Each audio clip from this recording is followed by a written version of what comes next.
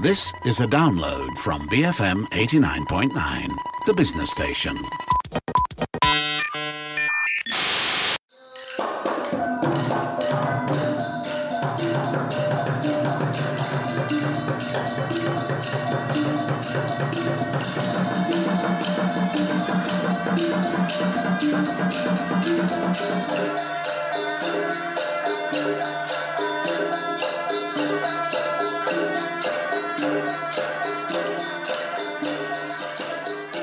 Good afternoon. This is Front Row on The Bigger Picture, and I'm Sharmila Ganesan. The story of the Malaysian arts is often a story of migration, art forms that journeyed from other countries and cultures to find a home here to evolve in their own unique ways. And you just heard the music and sounds of a Manora performance by Kumpulan Manora Cit Manit. And so in conjunction with this year's Merdeka and Malaysia Day celebrations, we're talking about the histories and journeys of some of these art forms and how they became a part of Malaysian culture. Joining me for this conversation are Pusakas Edin Khoo and Pauline Fan, who work with the ritual and traditional performing arts here in Malaysia. Thank you for joining me, Edin and Pauline. Lovely to be Good to be here. Hi, Sharmila. Just to get things started, when it comes to the Malaysian traditional arts, how common is this concept of migration?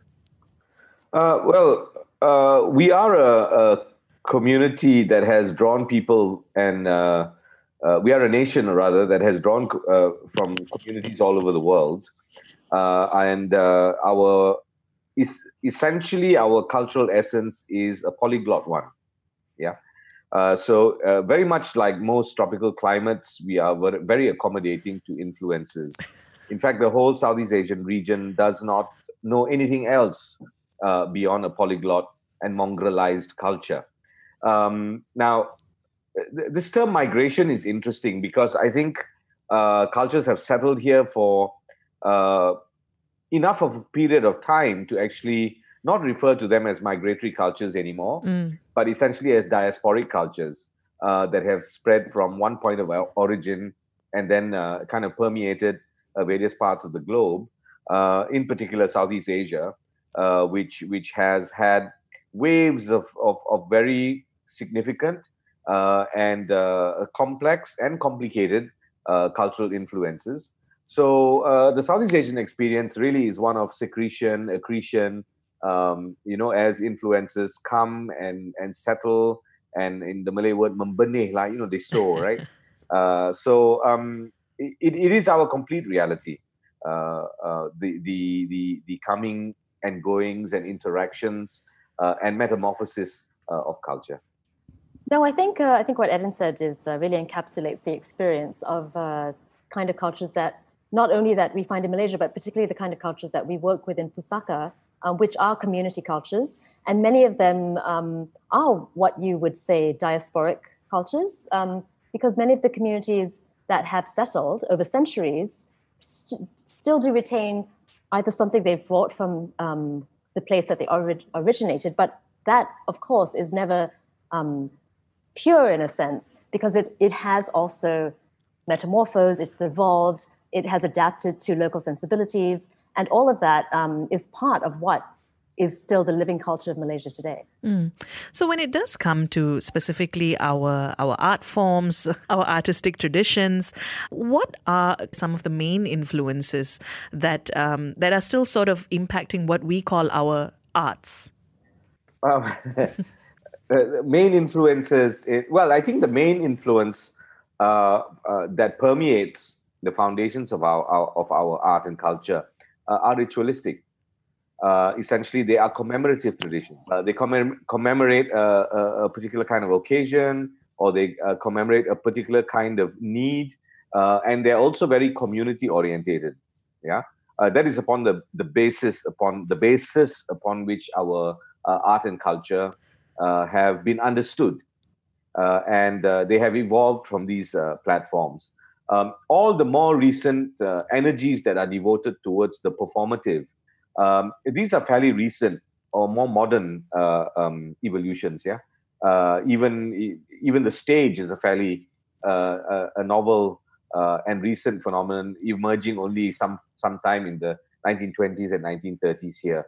So we do have very strict ritualistic leanings, That has, of course, been altered, modified, and very often also interfered with because it's not been allowed to evolve naturally sometimes, but has been defined by edict and policy.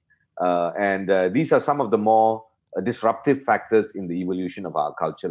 Now, we are not Puritan here when we come to talking about culture, because our cultural forms have always been open to influences, and ours are very folk traditions. They're they're not highly classicized traditions. The concept of the classical itself is quite a modern concept, but our traditions here actually now coexist in 2 or 3 different varieties, and that can sometimes be confusing for audiences that are not familiar with the roots, genesis, and origins of these traditions. Can you give us some examples of art forms that have originated elsewhere and then migrated here and then sort of taken root and evolved in their own way? Well, some of the traditions that we work with very closely are perfect examples of these kind of traditions that have migrated from elsewhere. For example, the Kuda Kepang tradition, which originated in East Java, and also the Reok Ponorogo tradition that we work with, also originated from East Java and have settled and are now performed by communities of Javanese descent, particularly in Johor. But you also do find Kuda Kepang practitioners in places like parts of Selangor, where there are also Javanese communities. Those traditions themselves, again, like Edin said, they evolve. And so it's not a copy and paste of what they found in Java. They've also evolved to adapt to sensibilities here. They have quite different sensibility, I think, the Kuda Kepang that you find here, if you compare it to the kind of Kuda Lumping performances that you find in Java.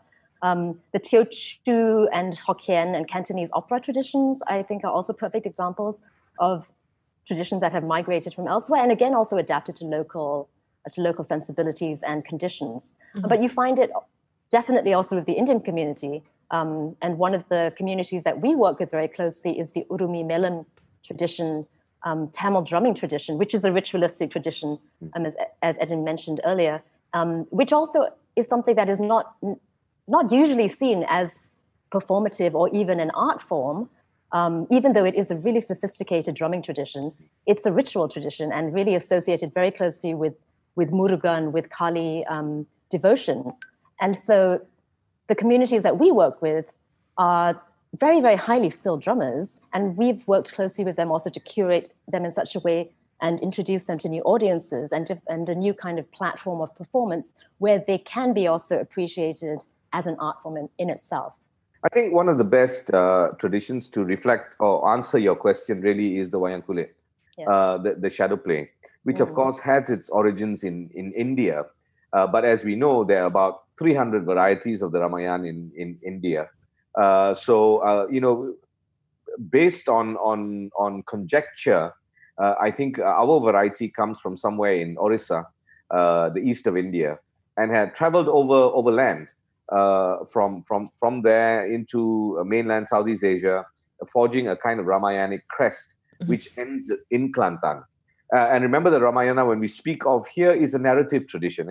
It's an oral narrative tradition that is a lot about encapsulating worldviews and not so much about religious practice, because the controversies over the past 20, 30 years involving Wayang Kulit, aspects of the heretical, of polytheism, the Wayang Kulit Ramayanic tradition that we perform in Kelantan is a highly Malay tradition. It encapsulates the worldview of the Malays of Kelantan, the sensibilities, and even the whole nature of the story itself has been turned on its head, so to speak. So these are some of the very intricate details that define these broad generalizations, about this being an Indian tradition or this having a source. What is very interesting, paradoxically, sometimes is the relationship between tradition, community, and memory. So if you look at the Kuda Kepang, for example, here, there is a kind of purity of approach to the tradition that is no longer very evident in Indonesia, where the tradition has become very commercialized, highly almost filmic, in its approach. And then, of course, the Urumi is also another very, very, very a good example of this, where it has come to consolidate a certain kind of memory of Indian culture and the working class origins of Indians in Malaysia. Whereas in India, it's somehow caught up in the whole wrangle of caste and cultural politics over there. So the Urumi has a kind of vibrancy and life over here, and also an openness and expansiveness that it doesn't have in what was its original cultural context. Mm. So on this question of purity, which you just mentioned, right? Could you explain that tension between this idea of staying true to a particular root for an art form versus it evolving? Where exactly does that line lie? Yeah, well, traditions are very interesting because, as I said, this effort to classicize something, to classicize is to basically to put it into very clear structures so that it's not polluted. This is a very modern thing. It has kind of happened, along, and this is where a relationship, for example, with social and political structures and the administration of arts has had a very great effect. In Indonesia, for example, the point of the wayang tradition there is to maintain and sustain its classicism. Over here, ours is a very messy and bastardized kind of tradition. It has its structures, but then it goes into a whole variety of improvisation, grabs here, grabs there, and it all forms part of the of the performative ethos. So this puritanical approach, as I said again, is a very modern one. It has come with things like the national cultural policy, this idea that somehow wayang has to be museumized and preserved, when actually its whole life force is not about that at all. It's about being, very responsive to things around you, very improvisatory in nature. And of course, by doing that, it renews its life cycle all the time. The moment you put it on stage and, you have scripts and you modify its life force, then it becomes a dead tradition. Mm. Pauline, I just wanted to get your thoughts on, when you work with practitioners, with people who have been practicing these for generations, do you get a sense from them that there is this staying true to something, or are they quite open to it being this free flow of change? There's actually, I think, there's two things. There is a sense of staying true, but what are they staying true to? Very often it is staying true the particular line and the particular aliran and the particular what's been passed down by their particular guru and maintaining that in some form. But at the same time, I think with the traditional arts, and particularly with the traditional arts in Malaysia and in this part of the world, true masters of traditional arts always have to make that art form their own. And you don't become a master until you know how to improvise and until you really put your own personality even on that art form. And so each tradition, you will never find two dalangs who perform exactly the same way. You will never find two kuda-kepang performers who perform in the same way. And the same goes with Mak Yong. Mak Yong, even from village to village, they have very, very nuanced ways, and not only of performing and stylized ways of singing, but even the narrative themselves, the story of the Cerita Mak Yong and the versions of the story of, just say, Dewa Muda or Dewa Pecil. There are nuances in each of those stories and modes of performance that come with their particular aliran. And so that is usually what they stay true to. But at the same time, they're very open to improvisation. Improvisation is a very key aspect and powerful element of the traditional performing arts. And if you don't have the openness to improvise, you're really not going to ever be a master. At the same time, I think there is also a sense, I think among particularly the older masters that we work with, that you do have to be cautious of, I think the kind of change that they are resistant to is the kind of imposed change from outside their community. If it is a kind of evolution and change that comes organically from within their own community, and they're naturally adaptive. They've adapted very well with us they're comfortable in performing in all kinds of spaces, whether it's a black box setting, an outdoor setting at the Esplanade in Singapore. They've performed even the Rialto Theatre in Atlanta, where James Brown performed. Our Wayang Kulit group was completely natural and comfortable playing to a rapturous audience in that space. So they're naturally adaptive, but I think what you can distinguish is change that comes from within and a natural kind of evolution or kind of imposed aesthetic that is not part of what they feel should be their tradition. So, in celebration of Merdeka Day and Malaysia Day next month, I'm speaking to Edin Khoo and Pauline Phan of Pusaka about the journeys and evolution of various art forms into Malaysia. We'll be back after a short break, but first, here's a clip from the Teochew Puppet and Opera House Penang. You're listening to Front Row on The Bigger Picture, BFM 89.9.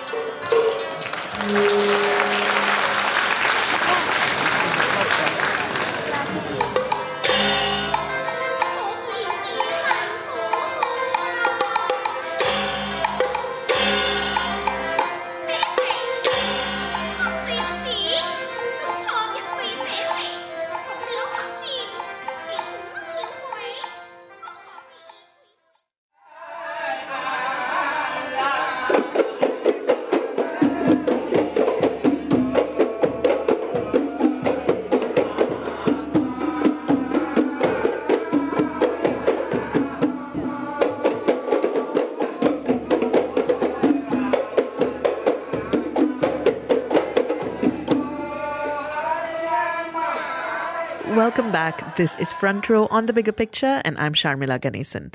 It is Merdeka Day soon, and of course, Malaysia Day is coming up as well. And so today we're looking at the stories of some of our Malaysian art forms that have journeyed from other places to take root here. You just heard an excerpt of a performance by Kumpulan Kompang Anak Selangor, and with me are Edin Khoo and Pauline Phan of Pusaka, who of course work with the ritual and traditional performing arts in Malaysia. So, just to go back to what we were talking about before the break, this idea of so many of these traditions, so many of these art forms actually being part of rituals, of actual everyday practices rather than something that's put on a stage or something people attend. How does that shape the way in which these practices are then passed on, rather than it being something that you formally learn and you have to attend classes for, how does it then get passed on? We are an oral culture. So it's passed down through the senses. It's passed down through a particular kind of lineage, yeah? We are in the process of seeing that way of learning and that approach to the bequest kind of changing because literacy is creeping in, yeah? And I think one of the major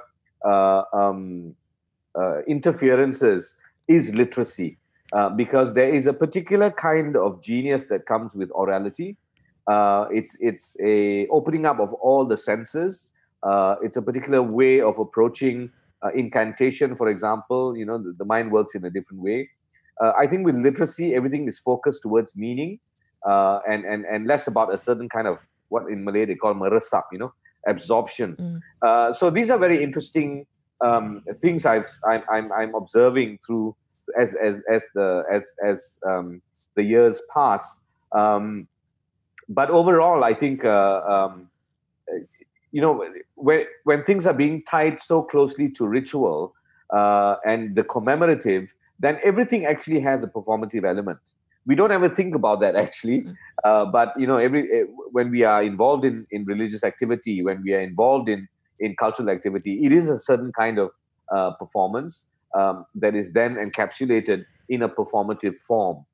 Today, we have a lot of the performative without actually realizing the ritualistic element or having really a clear sense of what you're doing in a commemorative sense.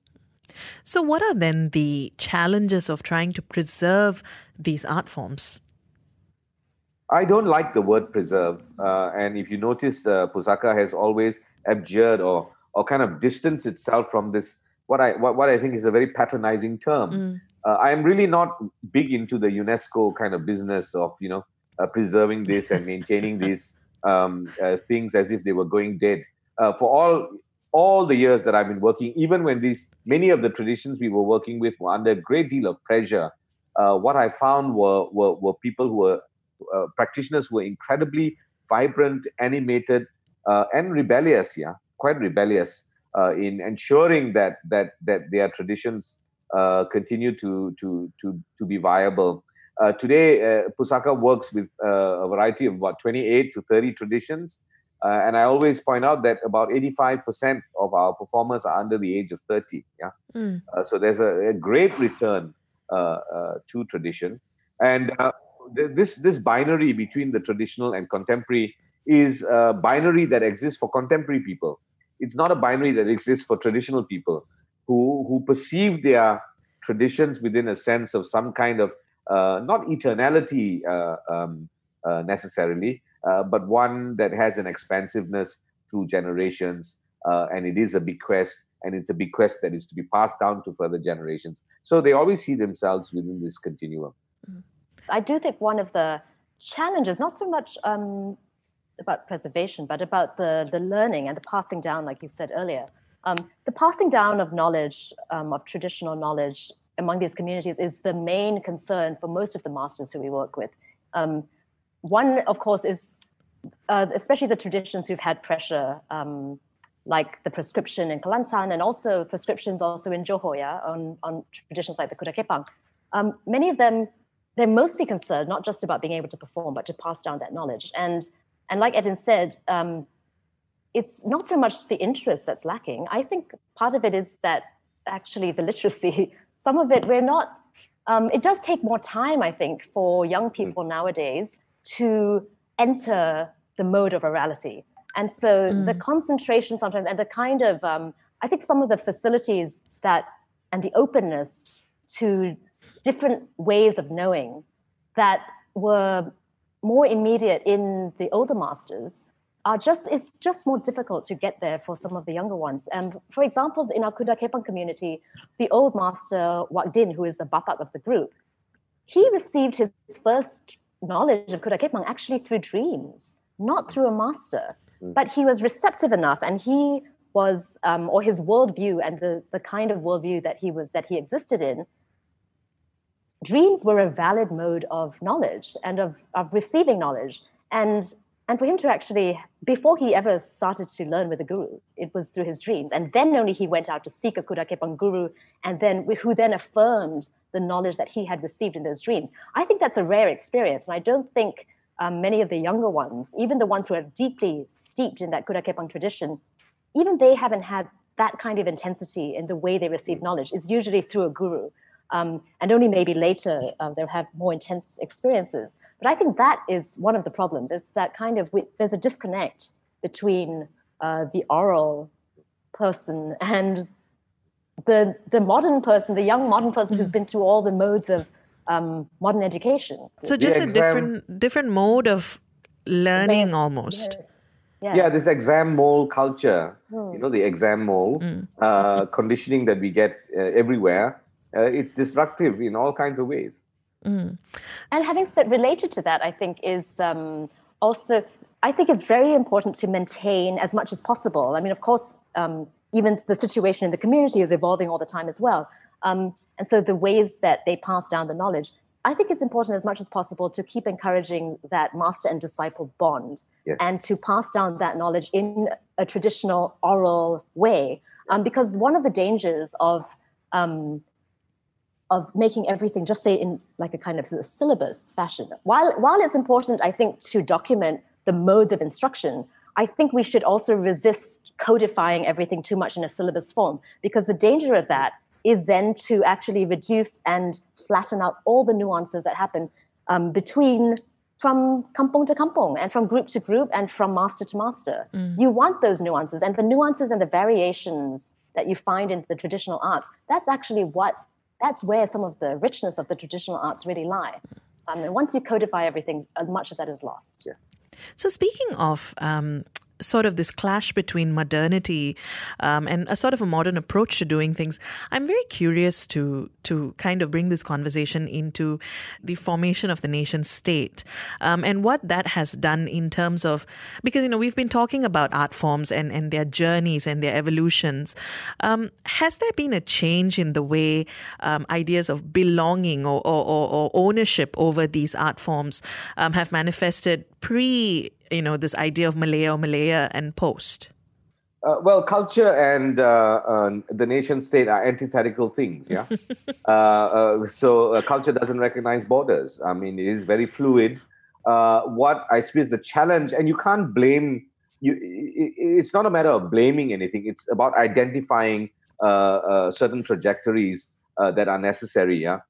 So once a nation state is established, it is meant to have a cultural identity. Our country, of course, becomes very, very difficult because we decided to define ourselves racially, and then culturally, and then linguistically, and want to coexist. All these cultures want to coexist at the very same time. Yet, culture has permeated all of our cultures and made it extremely, extremely messy. So, as we begin to construct an identity, we also disrupt the cultural openness that has existed prior to the emergence of our nation state, for example. Yeah. So if you go to a state like Kelantan, regarded as a frontline Malay Puritan Islamic state, I mean, the centuries of immersion of Thai and Malay culture there make Kelantanese identity very, very unique. Yeah. But we know that there have been problems.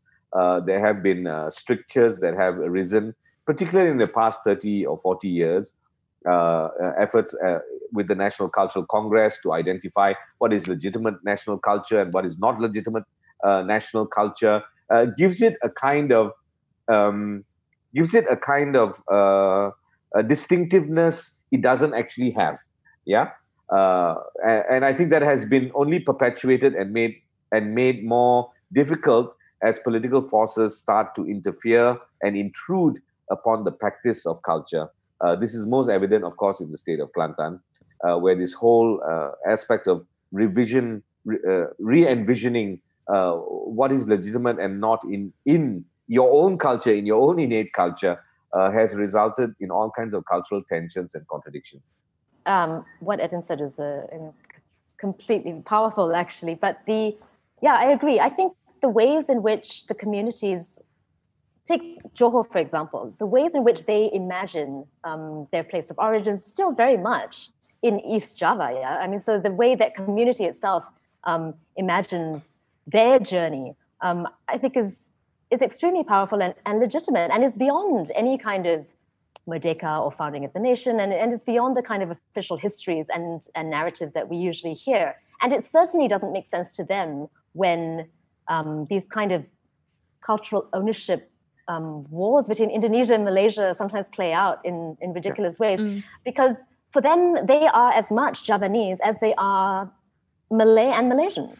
So they are all those layered identities at the same time, and not one takes precedence over the other. And so sometimes those things don't really make sense. And with the Reok Ponorogo tradition that we work with, actually some of the musicians are actually very, very recent migrants from Ponorogo. And some of them are descendants who've their ancestors came maybe in the early 20th century. Some of them have are new Javanese who've come here in the last 6 years and then joined this group. And so you have a really mixed and hybrid group and none of them see it as Indonesian or Malaysian or whatever. It's just, this is the culture that they've grown up with. This is the culture that has been passed down to them, and they're practicing that.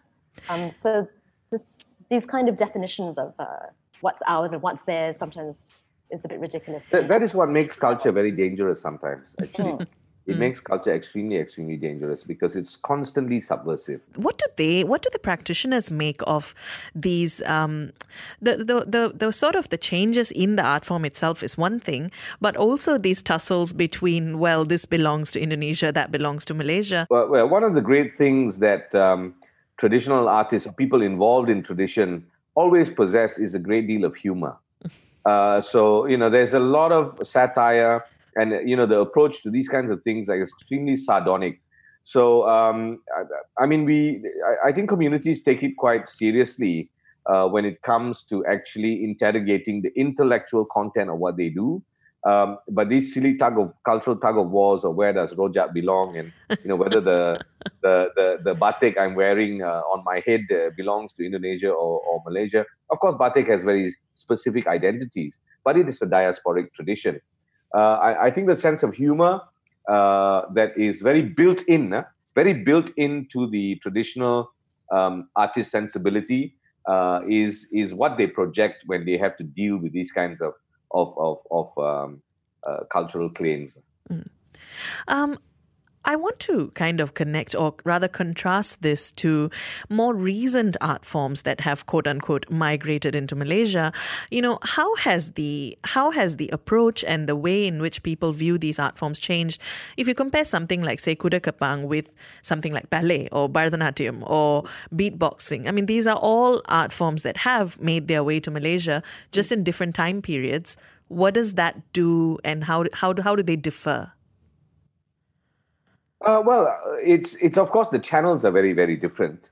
The social realities are very different. My brother is one of the great Bharatanatyam dancers in the world, if I may say so. But it's because he's just that good.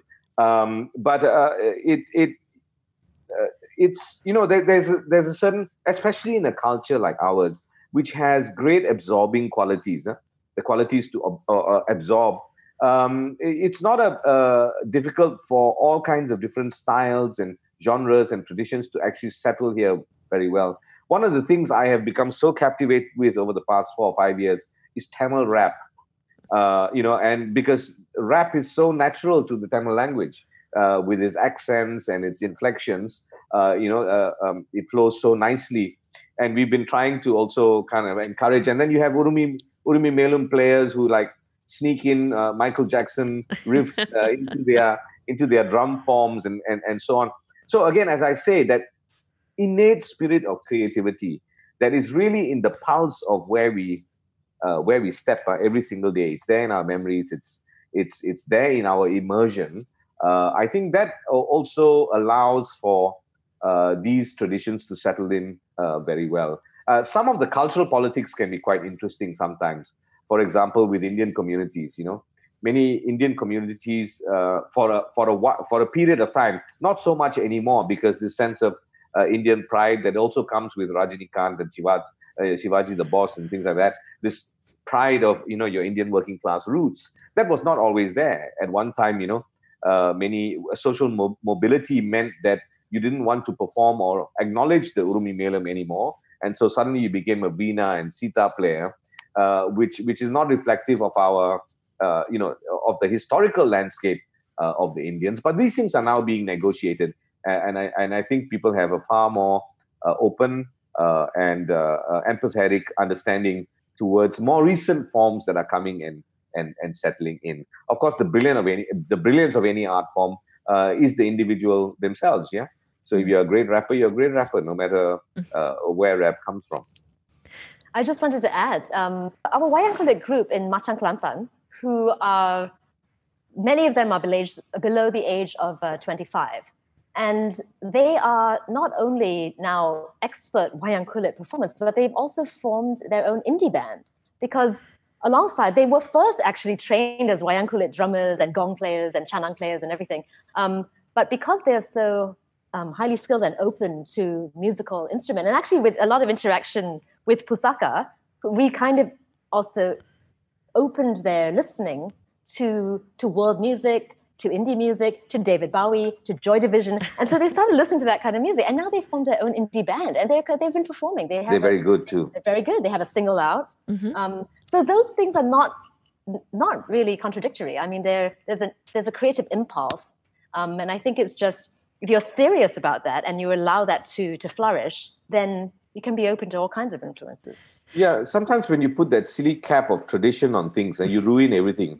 You look at Keroncong, for example. Keroncong is such an incredibly diverse and experimental form. You look at things like Dangdut, so phenomenal, combination of Indonesian, Javanese rhythms, and you look at something like Jaipong, but this quest towards purity, that is a very destructive and disruptive thing. And actually, on that note of purity, because of the racial politics that often come into play in many conversations in Malaysia, there is this sense that certain art forms, even though they might have their roots somewhere else, are viewed as being more Malaysian than others.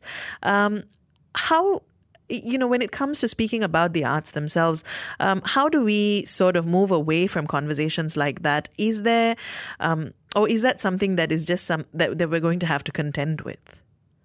I think we are moving away from it already. I think this obsession about what is Malaysian and what is not Malaysian. I remember being a theatre critic in the 1990s for a major newspaper, and there was this obsession of doing foreign plays and Malaysianizing them, whatever that meant. And very often that just meant putting one la behind something and dressing as in some foods and whatever not. It's just so absurd.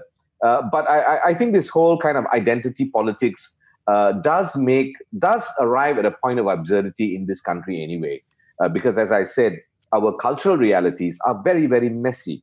And when you try to provide very clear definitions and very, very, very clear borders upon what particular cultural identities are, you end up being really quite absurd. I think people have far greater sense now.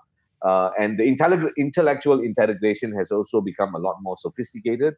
So I think people are very, very, very more fixated and more interested in the polyglot nature of who we are now than in any of the kind of, Puritanisms that have been propagated over the past 30 and 40 years. No, yeah, and I would agree. I would say also, like within each community, even I think it's important. I think it's the right time now to allow the real plurality and diversity of our communities and traditions to express themselves. And I think there is a place for it. I don't think there's anyone who's saying like, no, this is not part of Malaysia. But I think it's to allow that to flourish and to constantly perhaps just push the boundaries of what is allowable and what is acceptable. I don't think anyone's really stopping us in any way. I mean, we've always done that. Pusaka's always pushed the boundaries. And so, yeah, even in terms of within communities, like the Chinese community, for example, or the Indian community, what is seen as, like in the Chinese community, I think there's a tendency to Mandarinization nowadays. And so I think for the dialects and the groups who work in dialects, like theatrical forms like the Teochew puppetry tradition or the Hokkien puppetry tradition or Cantonese opera, and forms like that, for those kinds of traditions to be supported in some way and to be allowed to do what they do, continue to pass down the tradition to young people especially, I think that's one of the ways in which we can help to further and to recognize the diversity. So just to bring things to a close, alongside the flourishing of the art forms themselves, how important do you think it is to also, I know you don't like the word preserve, Edin, but, document and I suppose honor the roots and the journeys that have brought them here? The documentation aspect is hugely, hugely important. We have been engaging with this for now 20 years. And we have kind of branched out into all kinds of areas of documentation, including aspects of nationhood and all that. Our documentation culture is just abysmal, and it really needs to be enhanced. But one of the things that I've also Pusaka has tried to advocate is that you can document very creatively, yeah. And the process of documentation itself can be a creative process. And so our ability to engage, for example, with very interesting filmmakers, with very interesting theater people, with dancers and so on. I think that engagement is hugely, hugely important. There is very scholarly documentation that needs to be done, and it's being done. But while you're doing that, you can also engage very, very creative people. I think this is how also the documentary aspect is made animate. Yeah. It's when people interact with traditional masters, when they absorb things and then carry it into their own forms, and it becomes very experimental and exploratory. That essentially is how things were done here in the first place. The moment you encountered something that you liked, you begin to absorb it and practice it, right? And so, in that sense, the documentary aspect, the archiving aspect, is very important. But it can be done in a multivalent ways, in many, many different ways, including the creative. But in terms of also documenting and I suppose remembering where they came from, is that important? That's hugely important. And that is one of the things that we do as part of our documentation, particularly with the old masters, because I think the kind of ilmu and the kind of memory, not just about the tradition itself, but with the journey, for example, of their own ancestors and of the communities that first came, and of those lineages, of those lines of keturunan, that's hugely important. And that kind of memory is usually kept by the elders of a community. And so for us, it's always very urgent. The most urgent documentation is to interview the old masters. And that's it's always a race against time for us to do that. Yeah, and always remember that many of these traditions are located in the idea of memory anyway. Yes. Thank you so much, Pauline. Thank you, Edin. Lovely. Thank you. Thank you for having us. As we get into the Merdeka Day spirit, and of course with Malaysia Day coming up next month, I've been speaking with Edin Khoo and Pauline Phan from Pusaka about the migration of art forms into Malaysia, how they've evolved and taken root here, and how they've become a part of our cultural landscape. I will leave you now with Chinnarasa Urmi Melam Masana Kali playing the Urmi drums. You've been listening to Front Row on The Bigger Picture, BFM 89.9.